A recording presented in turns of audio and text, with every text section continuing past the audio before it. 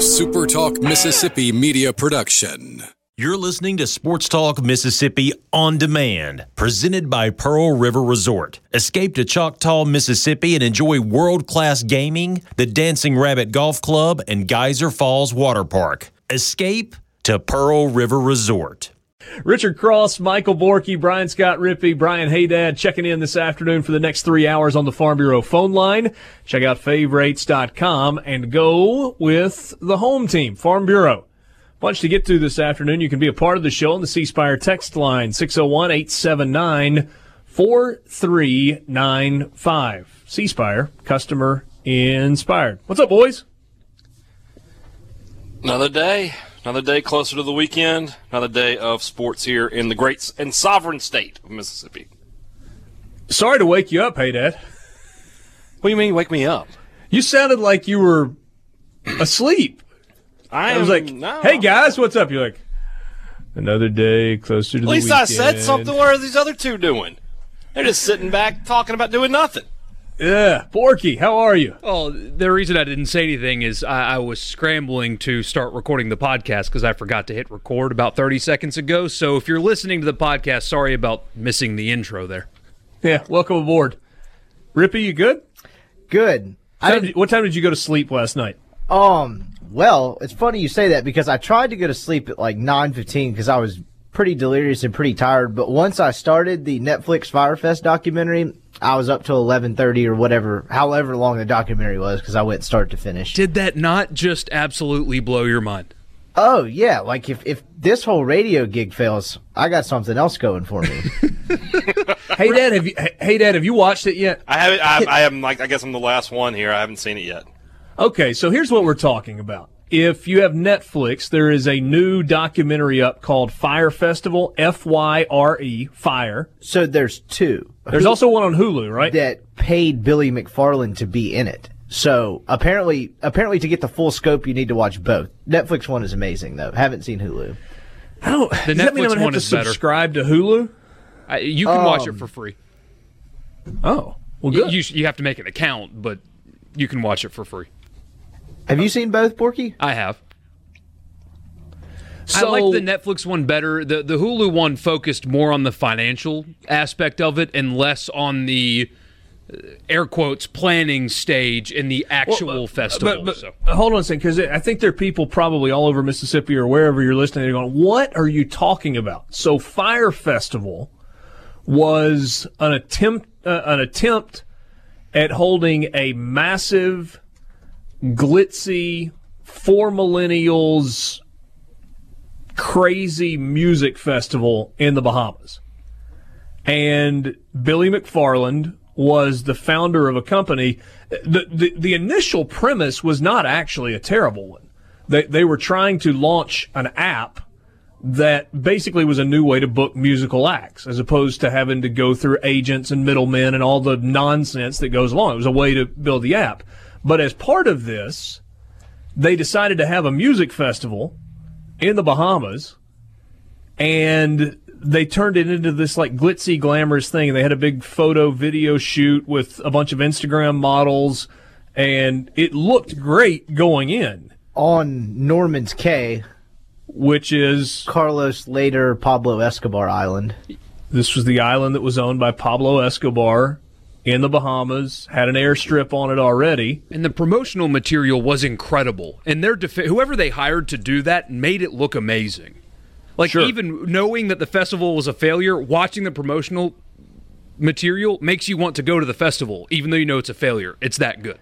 And this was a thing where, like, on the bottom end, you could spend $3,000 or $4,000 to get a ticket and lodging.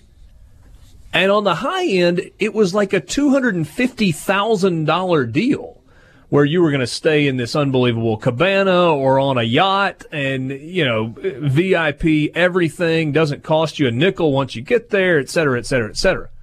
Well, the whole thing was a scam.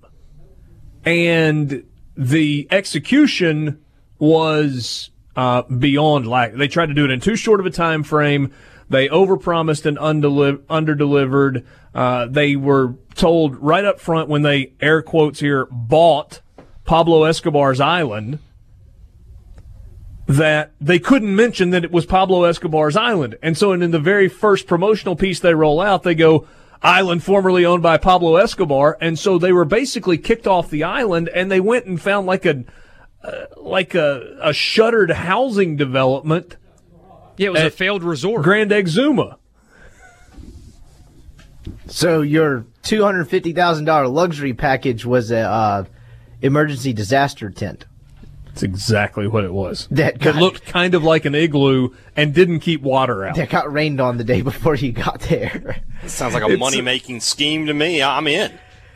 Well, Maybe I'm in with you on this if it doesn't work out. In the name of raising money for his company and for the event, this guy, Billy McFarland, valued the company at $90 million, when in reality they had generated $60,000 in revenue.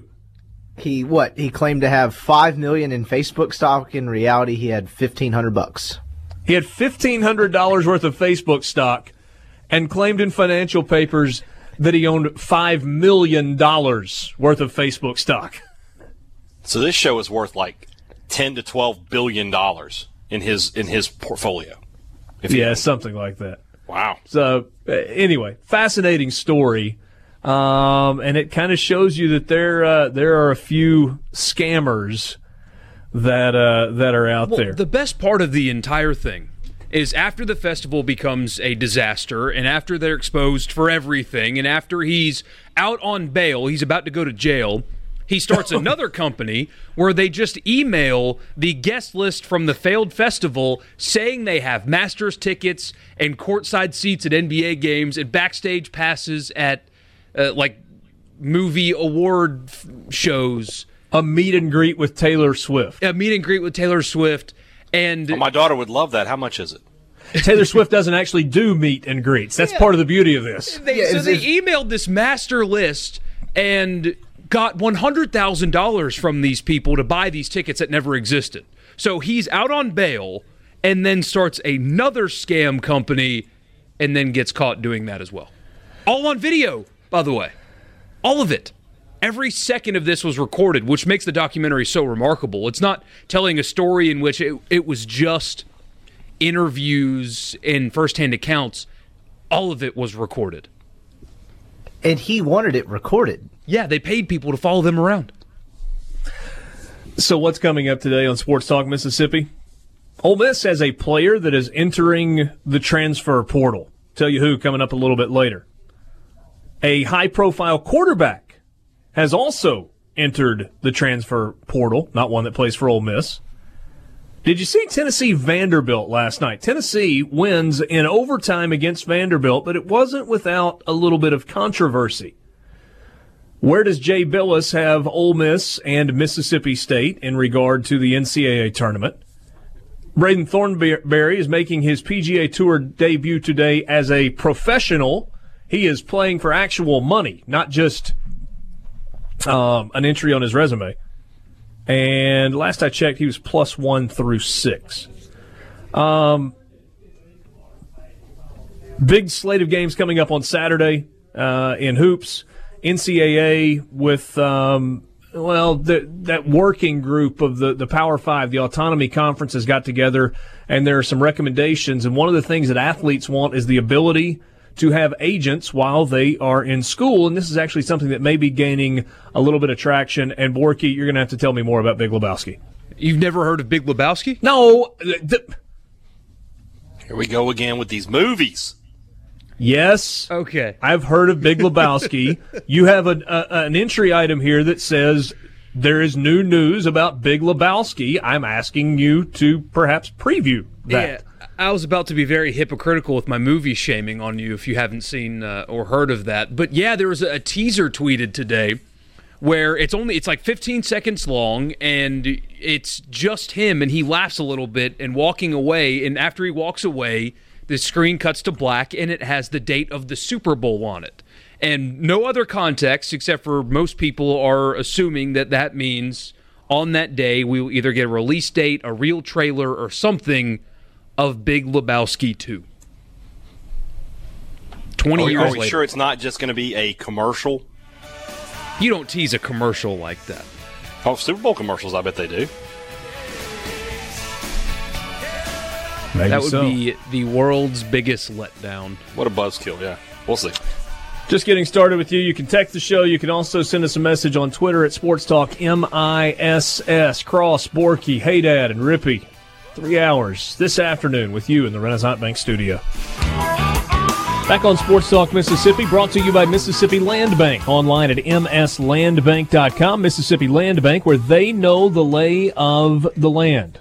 Are you thinking about building a dream home on a piece of property that you have found? Maybe it's a cabin or a shop or just a place to kind of go and get away. If that's what you're thinking about or what you're looking for, and you're in North Mississippi, then might I suggest Mississippi Land Bank. Branch locations all across North Mississippi.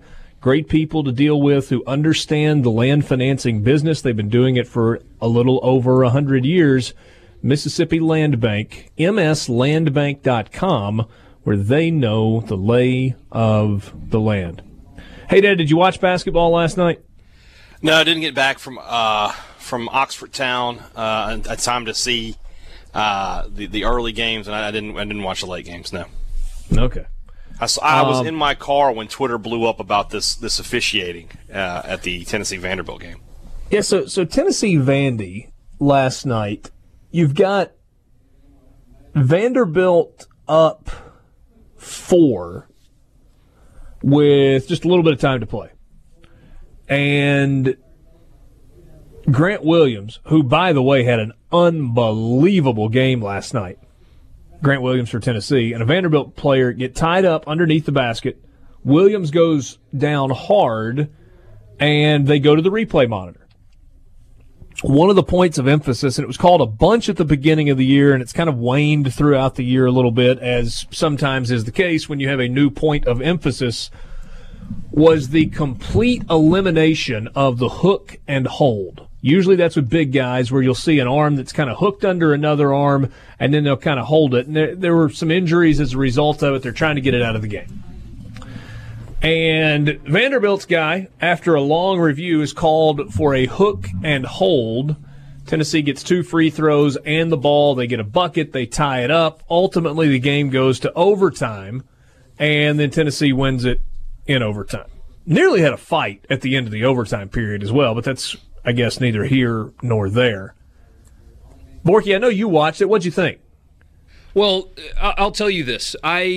When I watched the replay and saw it, calling the flagrant one there, I thought was egregious.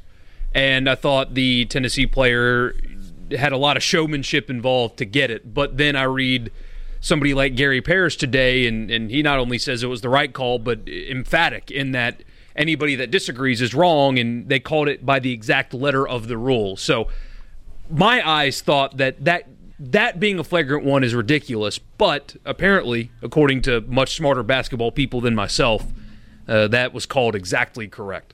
Well, and I think the reason that Gary Parrish says that, if you go back and you watch the replay, not the fall at the end, but before the fall at the end, you see the Vanderbilt player loop his arm underneath Grant Williams and then kind of mash down.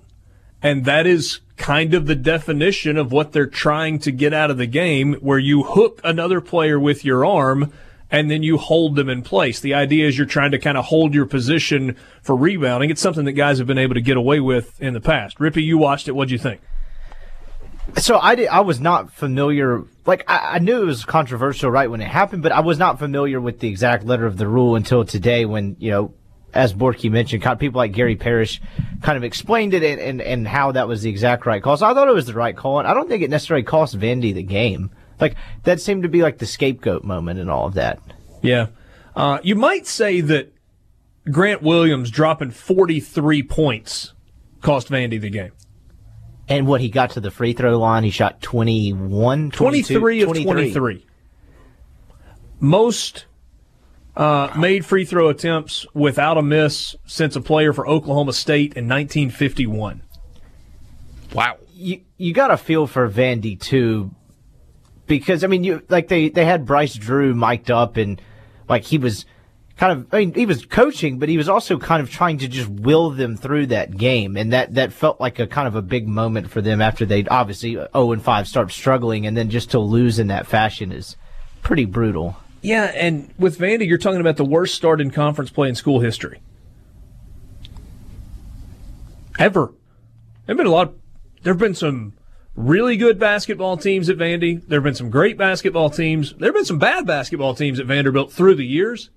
None of them had ever started 0-5 in league play. They are now 0-6 in league play. Hey, Dad, you watched Vanderbilt on Saturday night. Yeah. And you came away thinking they were abysmal. Yeah. And with good reason. No moral victories, I get that, but against the number one team in the country and an in-state rival, to play the way they did, they probably deserve a little bit of credit. Probably so. My question is this, though. What about Tennessee? This is 2 straight games where they've had to sort of grind it out. And both games had a little controversial officiating at the very end that got Tennessee over the hump. Are we completely locked in to Tennessee being, has being number one gotten to them a little bit? Maybe, I don't know. Well, they've only played one game as the number one team, and that was last night. But they knew they were going to be number one when they played Alabama, though. I was going to ask. I'm sorry. No. Their game against against Alabama happened earlier in the day. Did it? Okay. Duke didn't lose to Virginia or didn't beat Virginia until after Tennessee Alabama had gone final. Okay. February 23rd, Tennessee, LSU, and Baton Rouge on Saturday at noon. That should be fun. That should be a lot of fun with the way that's shaping up. LSU has won 14 in a row at home, or it's more than that. Maybe it's more than that they've won. Maybe it's 18 in a row that they've won consecutively at home. They got a win last night over Georgia by 10. Just kind of finishing up on the 43 points, 8 rebounds, 2 assists, 1 steal, and 4 blocks last night for Grant Williams of Tennessee. And he did it by missing 2 3-pointers. That's some SEC Player of the Week stuff for sure. I mean, that's really impressive. Did last night tell you anything about Tennessee, though, other than just if you're playing on the road, even though the crowd was very much pro-Tennessee, just get a win and get out and don't worry about it? Or was there something there that you saw that maybe makes you think that Tennessee is gettable at some point? I mean, they're going to drop a game. Yeah, they're not gettable going in this undefeated. league. They're not going 18-0. Right, but I mean gettable by like Ole Miss and Mississippi State. Oh, yeah. Yeah. I mean, if State and Ole Miss play their best game and Tennessee doesn't, both of those teams can beat Tennessee. But what did last night show you anything? What did you see? Not just they can because the two teams hit the court, but like what from Tennessee is exploitable, or what did they show that leads you to believe that they gave up 10 made threes for one thing. And one thing that we know about both Mississippi State and Ole Miss, in the right scenario, they can make a bunch of 3-pointers. Yeah. And so, if you can shoot 50% from behind the arc and hit 10 or 12 threes, it's kind of the great equalizer. You got to figure out a way to get to the free throw line against them. And to me, the biggest, if you want to get Tennessee, you've got to go at them. And I realize it sounds like I'm talking out of both sides of my mouth. Because if you make, let's just say you make 12 threes on 27 attempts, well, how much time are you really spending attacking the basket to try and get Schofield and Grant Williams in foul trouble? If you really want to get them, you get those two guys in foul trouble and get them out of the game. But obviously Grant Williams plays 38 minutes last night. Schofield played 30 minutes. So is there anybody in America, though, that you don't think on a given night is gettable? I mean, Duke has lost. Gonzaga has lost. Virginia Duke's lost twice. Lost. Yeah, I mean, I wouldn't say there's parity, but at the top, among the good teams, they're all good enough to beat each other. I think Duke can get to a level, though, where nobody can touch them. I'm not saying they'll bring that like every night, but, I mean, you've seen it a couple Duke of times at their best, yeah. Duke, when they play their best game, is probably the closest to can't be beaten we have this year. How many teams, though, are able to bring their best to the floor every single night? I just think it's hard to do that consistently. Yeah. And that's kind of the sport, right? Yeah, I think so. I think so. It was a light night last night in the SEC from a basketball standpoint. You had that game with Tennessee winning in overtime. LSU gets another one, 92-82 over Georgia. And Missouri went from down 1, I think they were down 61-60, and then allowed Arkansas to score the final 11 points of the game. They lose 72-60. Boy, you talk about a much-needed win. Arkansas got a much-needed win last night. Do either of those teams scare you in the least if you got to play them? Not even a They little. have talent, especially Arkansas. Arkansas has some talent. So, yeah, I mean, you got to be a little concerned, especially I think State plays them on the road, so that's going to be tough. Yeah, I'd be much more concerned about playing Arkansas at Bud Walton than if you get them at your place.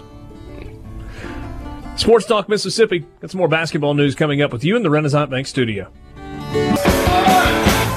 Thursday afternoon, Sports Talk Mississippi. Richard Cross, Michael Borky, Brian Scott Rippey, and Brian Haydad. Haydad joining us today on the Farm Bureau phone line. Coming up in the 4 o'clock hour, we will visit with our buddy Ryan Brown from Jocks in Birmingham. Talk to him about lots of things that are going on in and around probably college football primarily. So look forward to that coming up a little bit later. Jay Billis. Okay, so do we put any stock in Jay Billis's top 68 teams? I know generally speaking when Jay Billis talks, we listen. He's kind of like college basketball's version of Kirk Herbstreit. But when you got a guy out there like Joe Lunardi, who all he does for ESPN is rank teams and do brackets, and he's got an army of statistics behind him and a pretty good track record of success, do we listen when Jay Billis gives us his top 68? Yes, only because it's different. Bracketology in the NCAA tournament is not the 68 best teams in college basketball. It's, 32 conference champions and then 36 at large, or is it the opposite? Is it 36 conference champions and 32 at large? Yeah, I understand your point. So this, when he does this, is 1 through 68. In his mind, the best 68 teams in college basketball, half of this list maybe won't make the tournament. Okay. Yeah, I mean, all right, so Billis... I'm sorry, go ahead, Haydad. It's no different than any other analyst giving us power rankings, for whatever you want to do. It's just his opinion. But it's at least we know that it's an educated and well thought out and well reasoned analytical opinion. Well, and I guess ultimately that's what I'm getting at is, do you put stock in Jay Billis's opinion? Yeah, I do. Okay. He has listed his top 68 teams in college basketball. Here are the ones from the SEC. He's got Tennessee at number 3. Says the Vols are legit and have 2 SEC Player of the Year candidates in Grant Williams and Admiral Schofield. Williams is nearly unstoppable in the middle of the floor, brings it every game. Tennessee's not going to overwhelm teams with talent alone. When the Vols guard people, they can beat anyone. When they are casual on the defensive end, any good team can give them a tussle. So maybe rewinding to what we were talking about a little bit, the idea of, is Tennessee gettable? I guess if you catch them on a night where they're not as locked in, where they're not playing pants on fire, then maybe that's the night you want to catch them. But again, like we were just saying, that's sort of true about everybody. I mean, Tennessee, what we're saying is they can play they could probably slip down to even maybe a C-plus game and still win. But beyond that, they're in trouble. Kentucky he has at number 7, says give John Calipari credit. This dude does not surrender to the excuses of youth, and he just keeps coaching up to young guys, and they respond. It happened last year, like with Shai Gilgeous-Alexander. Freshman point guard Ashton Hagans has broken out to become a team-changing star. We often refer to a player breaking out due to offensive performance, yet Hagans has done it because of his defense.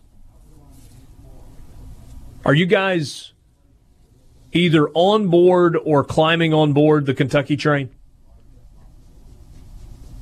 I mean, they're playing better every time you see them, it seems. They just since that loss to Alabama, they've gotten better every game, and that's what you want to see, right? And especially with a young team and an inexperienced team, that they're showing you a little bit more every time out, and that's what Kentucky's been doing. And I guess if you ask the question, hey, would you rather be playing well in November or in late February or early March, then the answer is, of course, you want to be playing better late. And this year is just another shining example of when people say John Calipari is a good recruiter and not a good basketball coach, they have no idea what they're talking about. Yeah, that narrative makes no sense because because he's kind of lost his niche the last couple of years, right, with the whole one and done thing now that he's losing to other schools on recruits. In the last couple of years that's happened, like, his teams have gotten progressively better as the season's gone on, and by the time they hit February and March, he kind of has them not only playing better together, but like he develops a lot of them, particularly at point guard. That kind of came to mind last year and in the post as well. Yeah, and he's going to continue to recruit well because what they run, like all over the Kentucky game notes and everywhere else you look, they splash that number 1.2 billion. As in the number, the monetary value of contracts signed that played under John Calipari.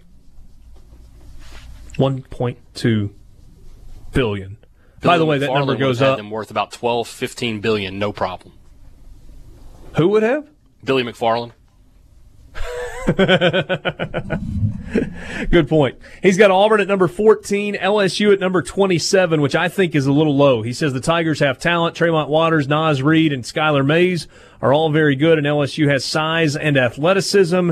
If LSU can cut down on turnovers and mental errors, this team can take off. Schedule favors LSU to have a nice run into mid-February. He has Ole Miss at number 29.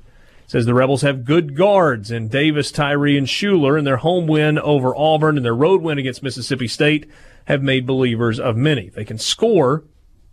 Blake Henson can stretch the defense. Olenichek can protect the rim. Ole Miss is not a pushover and should be an NCAA tournament team. The Rebels play Tennessee and Kentucky only once each, both at home. If you're looking at the schedule, that's a huge break for Ole Miss. Yeah. You get those two teams only once, and you get them at your place. Yeah, and State has to play Kentucky and Auburn twice.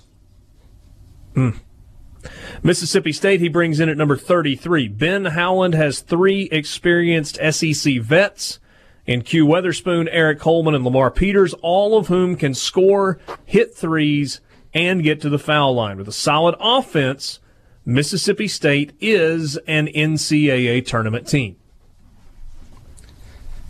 Got to have that solid offense. Got to have it. Can't shoot like he shot on a Tuesday night for sure. Yeah, why is the three-point shooting gone in the tank recently? I don't know the answer to that, and I steal from Rick Ray here. If I knew it, I'd make a lot more money. But I mean, because I looked at the game, when you watch the game from Tuesday, there were open looks. They missed open looks, so that's a mental thing to me, and I don't know. Because, like I said, against Florida last week, they were 10 of 17, I think, from behind the arc. Shot really well.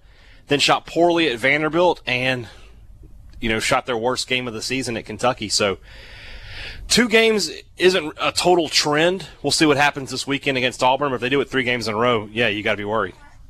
But that's kind of it, though, right? Like, good teams, like if you rely that heavily on perimeter jump shots, like good teams, you got to find other ways to score, right? And that seems to be what Mississippi State is struggling with. Not that they're not I think they're an NCAA tournament team, but that's kind of what they're struggling to do, right? Is find other. Right, look at their front court Tuesday night. No points. No points on 0 of 2 shooting from Holman and Nadeau. You can't have that. Yeah. Well, how did they let that happen? Hey, because I think you tweeted it today, hey, Dad, where Eric Holman is a projected draft pick. So you have an NBA big who can really shoot the basketball, especially from the outside, and he's not getting any shots up. Why not? That I don't know. Is it because he's a liability defensively? Like if he played Woodard's type defense, the minutes are. If he plays Woodard type defense, he's a lottery pick. Yeah, it's not a minutes issue. It's not that Howland's not putting him out there on the court.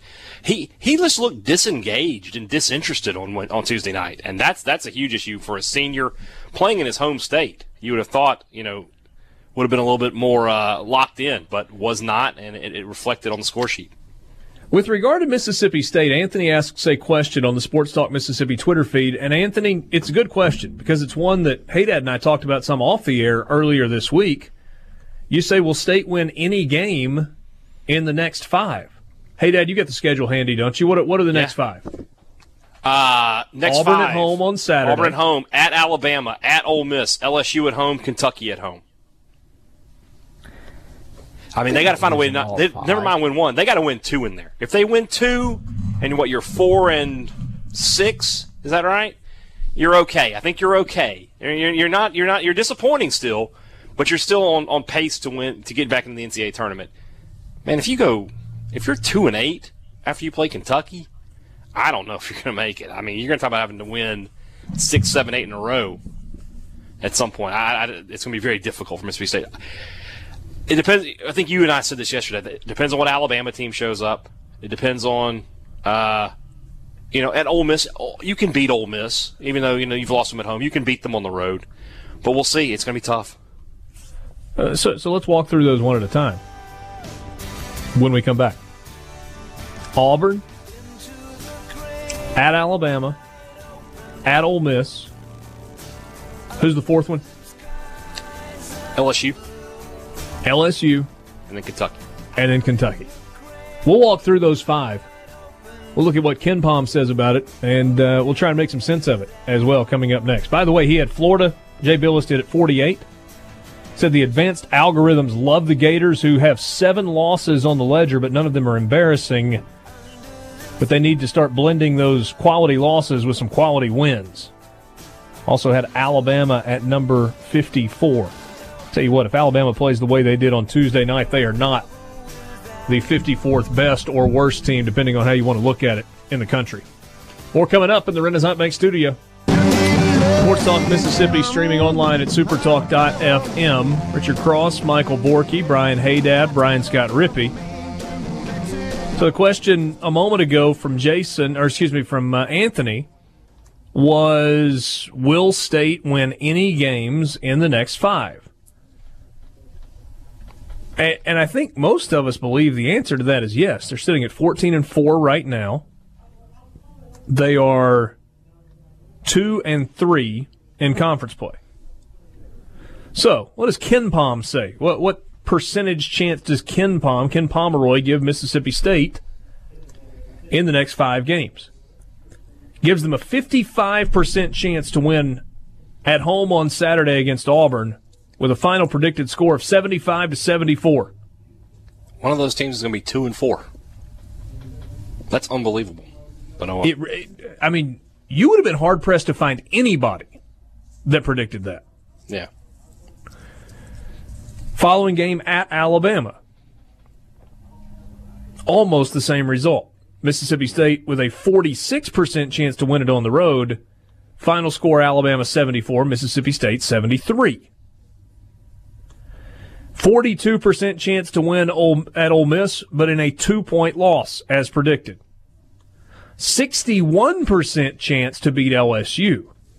What's going on there? Did the analytics just not like LSU? I don't know. It just seems like I feel like everybody is. Yeah, don't you feel like everybody is kind of taking their time jumping on the LSU bandwagon? You weren't. I know I wasn't. And there were some that were like, oh, well, they beat Ole Miss. And so, Richard, it had nothing to do with the win or the loss. Right. No, it's the talented. Makeup of that team. They've got players. You could tell how athletic they were that night, and that was the first time.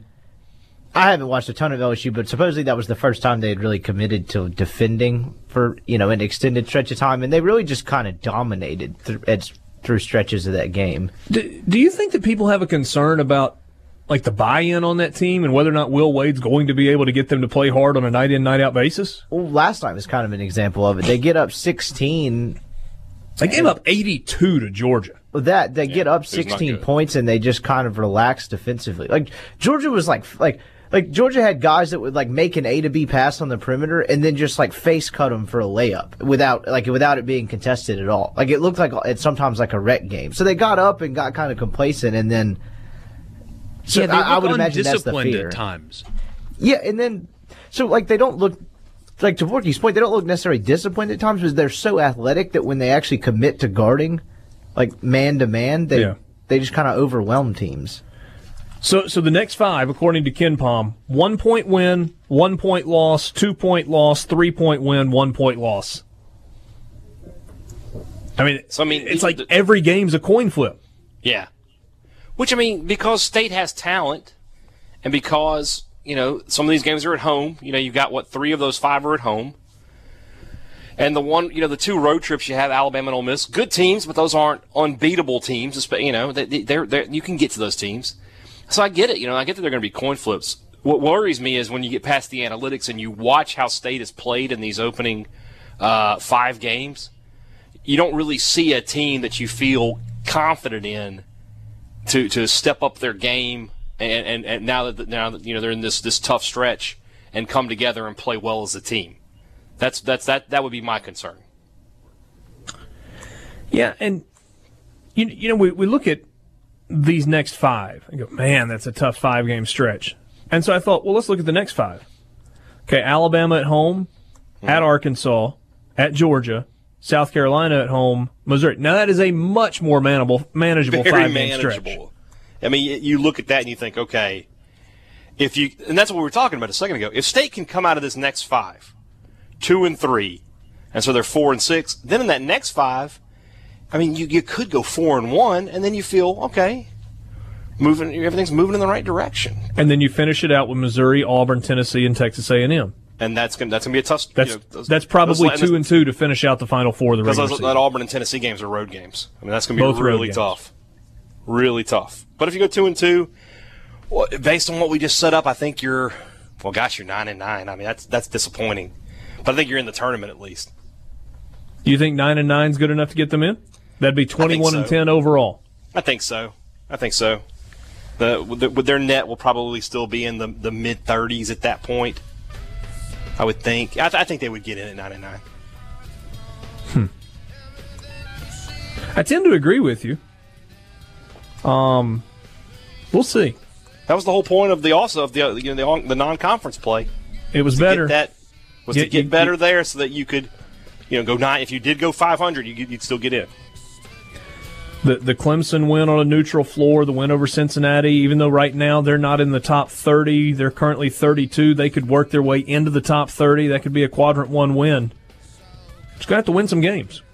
And going to have to make some more shots and play a little bit better defense if they're going to do that.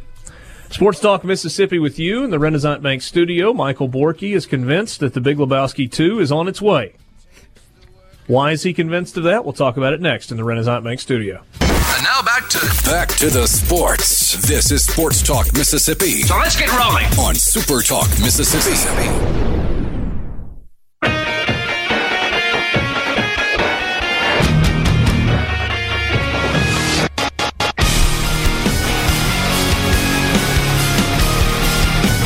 Back with you, Sports Talk Mississippi, streaming supertalk.fm. Richard Cross, Michael Borky, Brian Haydad, Brian Scott Rippey, and right now on the Farm Bureau phone line from Jocks in Birmingham, Ryan Brown, co-host of the Jocks Roundtable. You can follow Ryan on Twitter at RyanBrownWJOX. Brownie, I was thinking about it, and I don't guess we've talked to you since before the national championship game. Other than that, Mrs. Lincoln, how was the play? Is he there? We lost him. It was a perfect build-up, and I know he was going to get the reference. Anyway, we'll try again with Ryan Brown. Don't you hate it when that happens? It happens, though. It's all part of life. Yeah, it does. It does. So, national championship game. I'm interested to see if there's a little bit of an inside story with regard to some of the staff changes that have happened at Alabama in recent weeks. Ryan, I had the perfect transition there, and then you were gone. I said we've not talked to you since you were getting set to head to Santa Clara for the national championship game. Other than that, Mrs. Lincoln, how was the play? Well, the state of mourning is still in effect. It goes all the way through January here. Okay. So in February, basketball season will start in Tuscaloosa. and there'll be no more mourning. They'll be looking forward to hopefully making the NCAA tournament and trying to find some sort of redemption there. So, and spring football will be here before you know it, and then all will be forgotten. Do you follow basketball closely, even though a lot of your listeners don't? Yeah, I mean, we do. First of all, Auburn was the expectation was going to have a very good team this year, and they've struggled mightily lately. And Avery Johnson has injected a lot of enthusiasm into this Alabama program. He's had a difficult time, though, keeping it up. He's got the weirdest resume. As Ole Miss found out, he's really good against ranked teams, and he struggles against teams that they probably should beat. He's won a ton of games against ranked teams, 6 straight at Coleman Coliseum, in fact. But, they end up losing a big lead to Georgia State and a big lead to Texas A&M and just have these back-breaking losses to go with some of those really good wins. It's kind of a weird deal for him. Yeah, and if you just change those two, I mean, they're sitting at 12-6 right now. If they're 14-4, they don't have that terrible loss to Georgia State, and they're 4-3 in the they're ranked. Would be 4-2 in the league. Yeah, they're ranked. Yeah, and the way they played the other night, they're scary. Here's the thing, and this is kind of it's not about one player, but you saw Alabama again. The Ole Miss fans saw Alabama and the John Petty hot streak. When John Petty is shooting well from outside, they're a really good team. But if he's not shooting well from outside, they struggle to find scores. And Kyra Lewis, it's easy to, if you watch the games, they remind you a lot that he's only 17 and he's the second youngest player in college basketball. Right. But you got to step back and realize he's halfway through his first season. He should be halfway through his senior season in high school. So I think he's only going to get better. Now he's going to start facing better teams, if they are able to make the tournament, obviously. But I think this Alabama team has got some promise, and the Auburn team does as well. They're without Austin Wiley right now. Once he gets back, that will help them, if nothing else, defensively. They get mauled in the paint on the defensive end without him. Ryan Brown on your radio from Jocks in Birmingham. He's the co-host of the Jocks Roundtable. Starts early in the morning, 6 o'clock every morning on WJOX. A lot of staff changes. Is there anything going on in Tuscaloosa on the football side other than just there are other people that want Nick Saban assistants, etc.? It just feels a little bit different outside looking in this time than maybe it has in years past. Yeah, I mean, it's pretty much the same amount of turnover you had last year, but it felt different last year because it's coming off a win. And, you've got the amount of turnover they have this year coming off a loss, and a bad loss at that. It made it look like, A, Saban was encouraging people to leave, which I think in some cases was true, or B, guys just, they didn't like the vibe, they didn't like the grind, they didn't like where this was headed, whatever the case might be. Look, there's no mystery. Nick Saban's tough to work for. I think Nick Saban will probably tell you that he's a grinder. He's a guy that his kids are grown and out of the house, so he's not trying to get home every day to see kids. He and his wife have been married a long time. They've seen a lot of it. So he doesn't mind staying to the office until, all hours of the night. And it's a grind. He expects you, if he's there, to be there. I mean, I know guys that have been on staff with him. No guys that are on staff. Well, I did know guys that are on staff. Currently, I got to meet some new guys. But they tell you that's the expectation, that if Nick Saban's light is on in the office, your light's on in the office too. And that's tough, man. Not every coach does that. Devin Swinney doesn't do that, and Bob Stoops didn't used to do that. So it's different in Tuscaloosa, and you got to know what you're getting into. And there are some guys that thought they did, and they get there and realize, boy, this is more than I counted on. And then there are some guys, Bobby Williams and Kirby Smart and Lance Thompson, who has left and come back. Kirby and Bobby Williams were with them for a long time. So some guys are able to deal with it, and some guys it's just too much for them. What happens if Nick Saban's office light is on, and your office light is on, but you're not actually there? That's a great question. Are you at his dealership selling cars? Because that might... No, we're just going to pretend like my name is Dan Enos. Yeah, that was an interesting story Bruce Feldman had there. So here's the thing that I will I'll self-diagnose that I think of weird things. Like the weirdest things jump out at me in stories and movies and shows and stuff like that. If you go back and read the Athletic story, and if you're an Athletic member, it's worth reading, if you're an Athletic member or getting a membership to read it. Dan Enos cleans out his office, apparently without informing Nick Saban, according to Bruce Feldman sources, without telling Nick Saban he's going to Miami to be the offensive coordinator. Saban starts a staff meeting, asks where the you-know-what is Enos. He's not there. sends a staffer. The staffer finds an empty office with nothing but a pencil laying in the middle of the desk. Now, maybe I've watched a little too much TV or mob movies or something like that, but there's a message behind the pencil laying in the middle of the desk. You don't just what do you think the message is? Pencil. I don't know. We had people. We took phone calls on it on our show, and kind of, one of the working theories was that Dan Enos always had to have to borrow a pen or something like that. My working theory was Nick Saban at one point told him his offensive schemes are so bad he better do them in pencil because they got to erase them all there, something like that. I just think there was some sort of message left behind with a pencil in the middle of the desk. It's really so. Do you believe that he left without telling anybody? Yeah, I do. And if you look at his, kind of his statement that he tweeted, I don't think he necessarily denied that, did he? He just basically said he had a lot of respect and didn't intend on leaving poorly or something like that. Yeah, well, he said. He said, "I would never do that." Not, right. I didn't do that. I didn't do that. Yeah. And I hate to read between the lines there. I haven't talked to Dan Enos about that, and Nick Saban certainly hasn't spoken about it. I trust Bruce. Bruce is a really good reporter. He had multiple sources on that story from within the complex.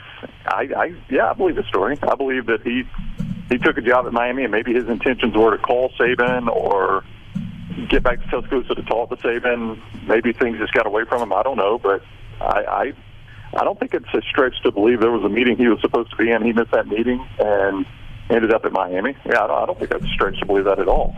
You know what my favorite part of that story was, though? Was that multiple staff members knew that he was gone. And Nick Saban says, "Where's Dan?" Yep. Nobody says anything. Yep. Where's Dan? Yeah. Where in the bleep is Dan? And then he sends somebody to look for him, and there are guys sitting there at the table who just, I'm not going to be the one to tell him. Yeah, I don't know what they're going to find in that office, but I ain't telling it. And our listeners, the majority of our listeners envisioned Butch Jones being the one that had to run to see if he was in the office. That's fantastic. Yeah, but I don't know who it really was. To be a fly on the wall in that meeting when the staffer came back would have been worth a lot of money, I think. So how does Butch Jones approach that if it's him? Does he come back in the main meeting room and go, "Nick, I've got some bad news for you. The foundation that we're laying brick by brick no longer includes a brick named Enos." That's right. There's a brick missing. Where is his future? Who? Butch Jones? I thought he might end up on the field. Let me just say this real quick. I didn't know him when he came to Tuscaloosa and was able to talk to him some down at Miami. He really is a very, very nice guy. I mean, he's a butt of a lot of jokes. I think he's probably a better coach than people are willing to give him credit for because of the way it looked at Tennessee. But he is an extremely kind and nice person, so I would like to say that about him. There was conventional. But now that we've got that out of the way, yeah. Now that I've got that out of the way, there was conventional thought he was going to go to Maryland with Mike Locksley, and he did not do that. And a lot of people read into that he was about to get one of these on the field jobs in Tuscaloosa, but the musical chair, the music's about to end, and the chairs are moving, and he hasn't gotten one of them yet, unless a coach that's been there a while, like a Joe Panunzio, leaves the field. I don't know that he's going to end up back on the field. So it would be interesting that he seemed to kind of, just in my talking to him, I think he felt like he was headed to Maryland and Miami, and that's me completely reading between the lines on some things he said to me, but I was a little surprised that didn't end up happening, and he still hasn't been named as an on-the-field assistant in Tuscaloosa. 5 o'clock hour, Sports Talk Mississippi, streaming online at supertalk.fm. Richard Cross, Michael Borky, Brian Haydad, Brian Scott Rippey. Glad to have you along.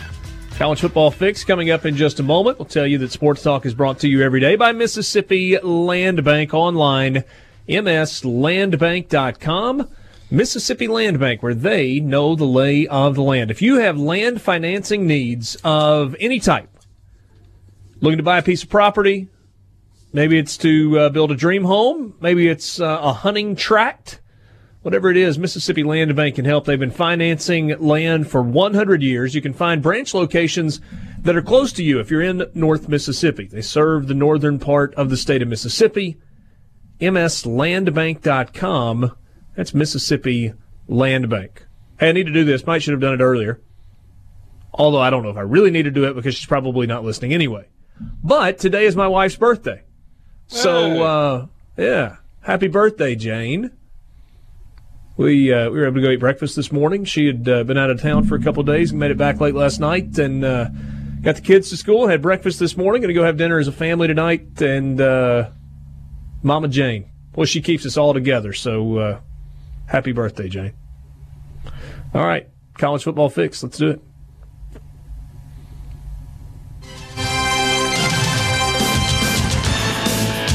College Football Fix is driven by Ford and your local Mississippi Ford dealers. Log on to buyfordnow.com. Find out all about what Ford has to offer. It could be a car, a truck, a van, maybe an SUV.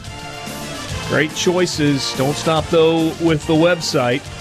Ease on down to your local Mississippi Ford dealer and test drive one today.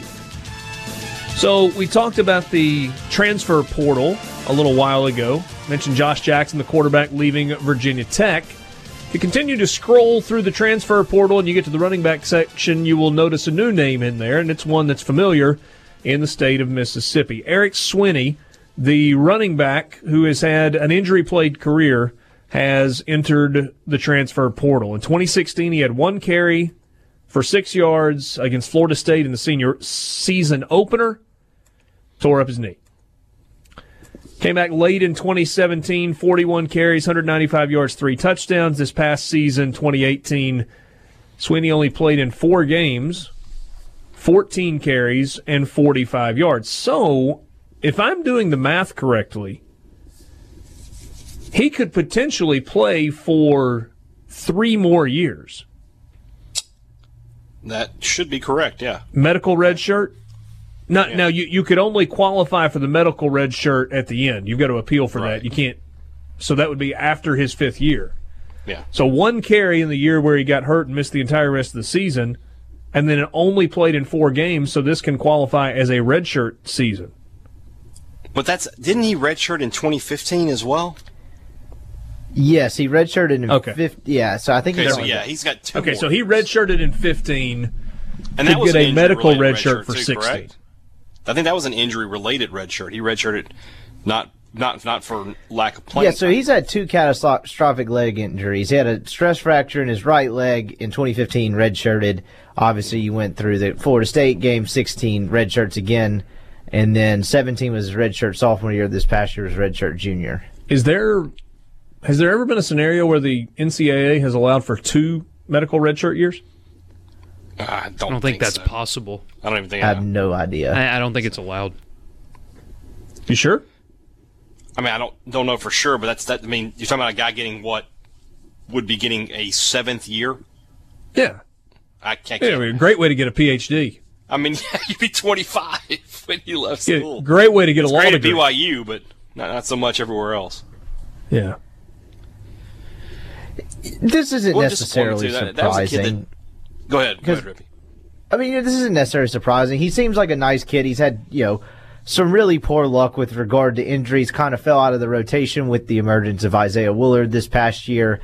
He and Scotty Phillips dominated the bulk of the carries. Although with Phillips getting hurt late in the year, Ole Miss was pretty thin there. But I could see him wanting to go somewhere else. I'm just guessing here, but likely maybe down a little bit in terms of competition level. Kind of be the guy, see more action. It's something that's not necessarily surprising, but seems like a good dude and has had some poor luck. Yeah, he was the guy. I remember when Ole Miss signed him, and then there was a lot of. He was sort of the missing piece for Hugh Freeze at that time. That Ole Miss was such a good passing team, but they could never consistently run the ball. And he was going to be the guy that came in and gave them that every down back, and injuries just took that away from him. They were excited, really excited about him going into the 2016 season. Mm-hmm. I think he was in the same class, or if not in the same class, close to each other was Saquon Barkley and was rated higher as a recruit. Oh, wow. And if you remember in 16, they had that snafu with Jordan Wilkins, so he was kind of the guy. Yeah. I had forgotten about that, yeah. It was the 2016 season. That's right. That's why there was so little depth at running back. Right, so they had the grades mix up or whatever happened there, and so it kind of put an increased spotlight on Swinney and then his first touch in Orlando. That was a brutal game for Ole Miss. They lost him, they lost Kendarius Webster, and of course they lost the game after having that big lead. Was it up 24? It was 28-6 at one point. Ole Miss, if I'm not mistaken, did not close the half well and let it get to 28-14 or maybe even 28-20 by the half, and then things just kind of came unglued in the second half. It kind of became the story of the year. There was a guy named Derwin really James fast. that had a little bit of something to do with it. And It was DeMarcus DeAndre Walker. Francois' first college start, too. Yeah. And it looked early in that game like Ole Miss had him on the ropes. He was rattled. He got drilled a couple of times in that game. I want to say maybe Isaac Gross hit him really hard early in the game, or maybe no, it was I think Benito Jones. It was his first college game, hit him. Yeah, and then Ole Miss was kind of torching him in the middle of the field. Evan Ingram had a couple huge catches early on, and it looked like it was off to the races. And then the second half, the game did a complete 180. Ole Miss That led game- 28-13 at the half. It was a cool game. Like FSU traveled well, Ole Miss traveled well. It was a lively environment. That was a fun game. From an MSU perspective on that game, remember that Saturday State had lost to South Alabama. So State fans are already down. And then, like you said, it's 28-3 Ole Miss in the second quarter. And I can promise you amongst my friends who are MSU fans, there was like, Ole Miss is going to beat State by 100 in November. It's going to be really, really bad. And then, of course, Ole Miss loses the game. And that, like you said, Rippy, it sort of became the story of the season. Happened against Alabama. Happened a couple other games for them where they had big leads and the defense just couldn't hold them. And, of course, it completely turns around that State ends up winning the Egg Bowl in Oxford at the end of the season. By not a small amount, right? But it was not a close game. What does I that get the- running back room look like now? I mean, you have Scotty Phillips and Isaiah Woolard, so, and then whoever they signed this year. and I mean, I guess Not they're named still Jer- I think what Borky's getting at is you're probably an injury away from being, yeah. a quite a bit thin there again. Do you need to go after another JUCO running back? Well, I guess think they that's have something two. they may look at. Sorry about that, Rippy. I think they've got go two ahead, coming Boogie. in this weekend. You've got Jerry and Ely, who it remains to be seen if he even plays football, and then there's an Arkansas commit who is coming into town, I believe, this weekend for an official visit. He's a DB though, and there's some smoke of he's actually coming to Ole Miss or coming to State this weekend. If it's the same kid you're talking about. And a guy that's kind of forgotten because he couldn't really ever get on the field back last year is Blue Penniman. I don't know how much you can count on him. Some people call him Devon. Well, they all called him. When you're in the know, like Rippy is, when you're Ole Miss inside. I'm just messing with it. No, it's definitely a listed running back, Amonte Spivey. He's listed as a running back. He'll Okay. be in Oxford this weekend. Current Arkansas commit, and he is from Phoenix City, Alabama. Well, there you go. Which is right on the border with Georgia. It's where Clarence Sanders was from, former guard for Ole Miss, basketball player. Does that name ring a bell? No.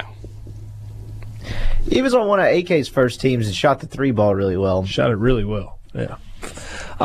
That's your college football fix, driven by Ford and your local Mississippi Ford dealers. Log on to buyfordnow.com and find out why the best-selling trucks are built Ford tough. We've got more coming your way this afternoon. We're going to circle around and take a look at hoops. Big slate of games coming up this weekend. And there's been a lot made about whether or not the SEC should reevaluate how it slots teams into the SEC Big 12 Challenge. And that's fine and good.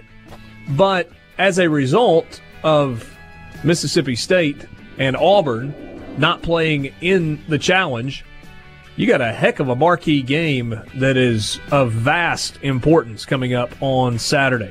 Let's look at the entire slate of games that will be happening this weekend. We'll do that when we come back in the Renaissance Bank studio. Sports Talk Mississippi, streaming at supertalk.fm. Good to be with you on this Thursday. Weekend just around the corner. Talk plenty about basketball tomorrow, but kind of an early look at the games this weekend. So it's the SEC Big 12 Challenge. Some of these games are really good, and some of them are really not. Iowa State at Ole Miss will start today. That's at 11 o'clock on ESPN. And on paper, Borky, that's pretty good going in. It will be the first ever top 25 matchup at the Pavilion. Yeah, I'm looking forward to that.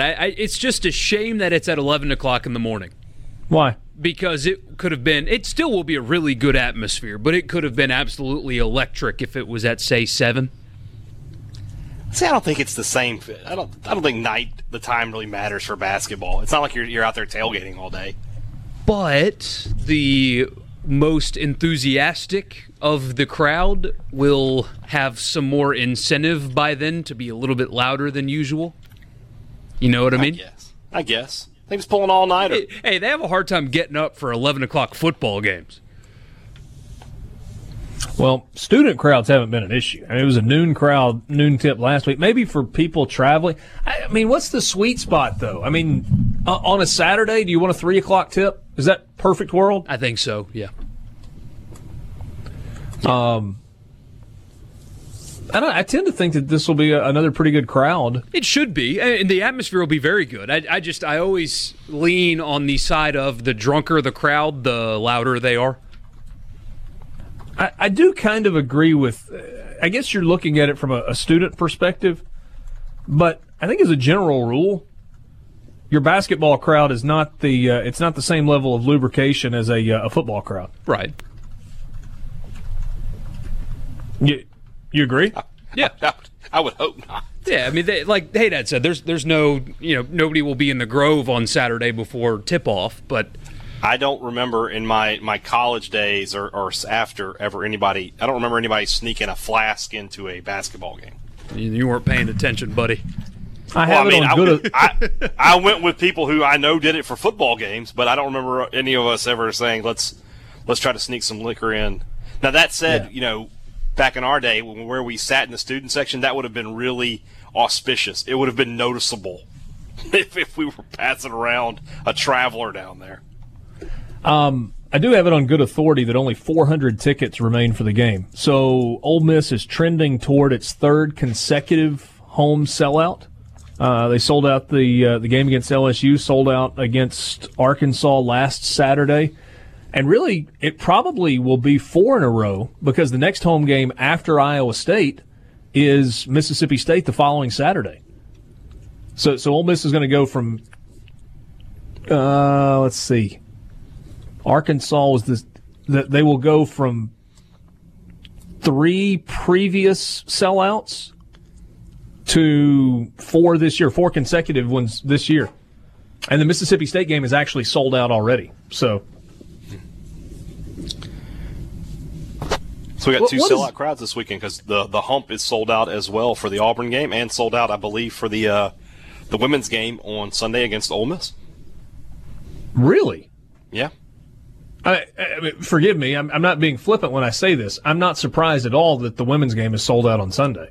Right. I am a little surprised that the men's game against Auburn on Saturday is sold out. It is sold out. How about that? So a lot of folks taking in happens. some basketball this weekend. Yeah, it should be a good weekend for hoops here. We got a big weekend. I don't know if I told you. Got the email today, and MSU Baseball Media Day is Saturday. Okay. So I got a full day of work on Saturday. So I get. What time is the Auburn Mississippi State game? 7:30. Okay, so it is a night game. It's a night game. That nighttime atmosphere. So the 2 SEC games are Auburn at Mississippi State and LSU at Missouri. Yeah. The SEC Big 12 Challenge, it's Iowa State, Ole Miss, Alabama at Baylor, Florida at TCU, South Carolina at Oklahoma State, which is where I will be, Texas at Georgia, Kansas State at Texas A&M, West Virginia at Tennessee. That could be kind of fun. West Virginia's been kind of Dr. Jekyll, Mr. Hyde this year. Beat Kansas, though, right? Yeah, they did, but they've looked terrible in some other games at home as well. I don't think they're very good. I think it's kind of a transition year. Vanderbilt's at Oklahoma. Oklahoma coming off a win last night against Oklahoma State in Bedlam, where they trailed by 19 in the first half, and they ended up winning by 9. And then the marquee game is Kansas at Kentucky. You've also got Arkansas at Texas Tech. But Kansas at Kentucky is the one that's marquee. Yeah. So we've talked about the formula for filling out the SEC Big 12 Challenge, that it's a 2-year rotating deal. And so based on where teams finished in the league standings 2 years ago, you were either in it for the next 2 years or out of it for the next 2 years.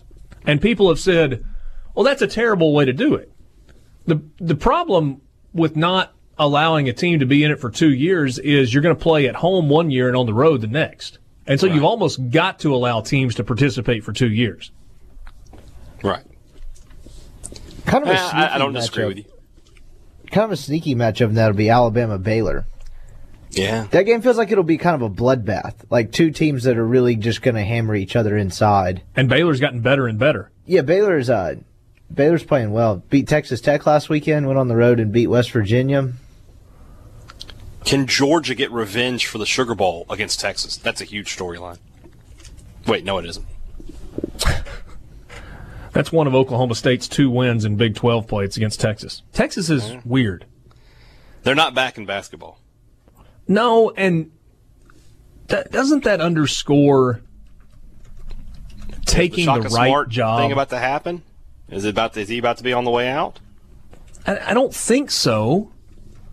But that's kind of where I was headed with that. You know, when you look at a coach making the jump from a place where they're having tons of success, like Shaka Smart was at VCU, and I don't think anybody would say, oh, that was a really bad move to take the Texas job. No. If the Texas job comes open, you take it. If you'll remember, too, he was very selective about what job he was going to leap to next.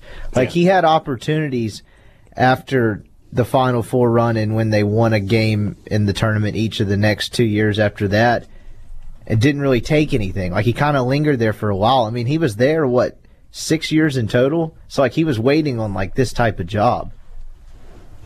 You know, the other interesting piece of coaches trying to find the right job, if you get out of coaching, isn't there there's like a balancing act between trying to get the right job to get back into the game versus staying out of the game too long that you look up and you're never getting another job? Yeah, that's what happened to poor old Houston Nutt.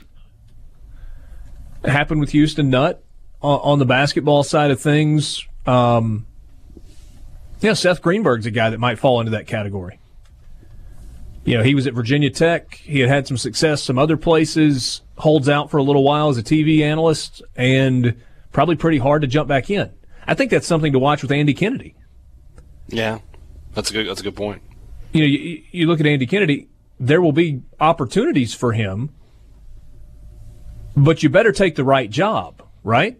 Yeah. So if Andy Kennedy just takes a job for the sake of taking a job, and there's an opportunity next year, and it doesn't go well, then he's probably done being a head coach in college basketball. Whereas, just let me finish that thought. The other side of that is, if you're too selective and you stay out 2 or 3 years, you might look up and go, well, I don't remember what he's done, and probably may not get that opportunity again.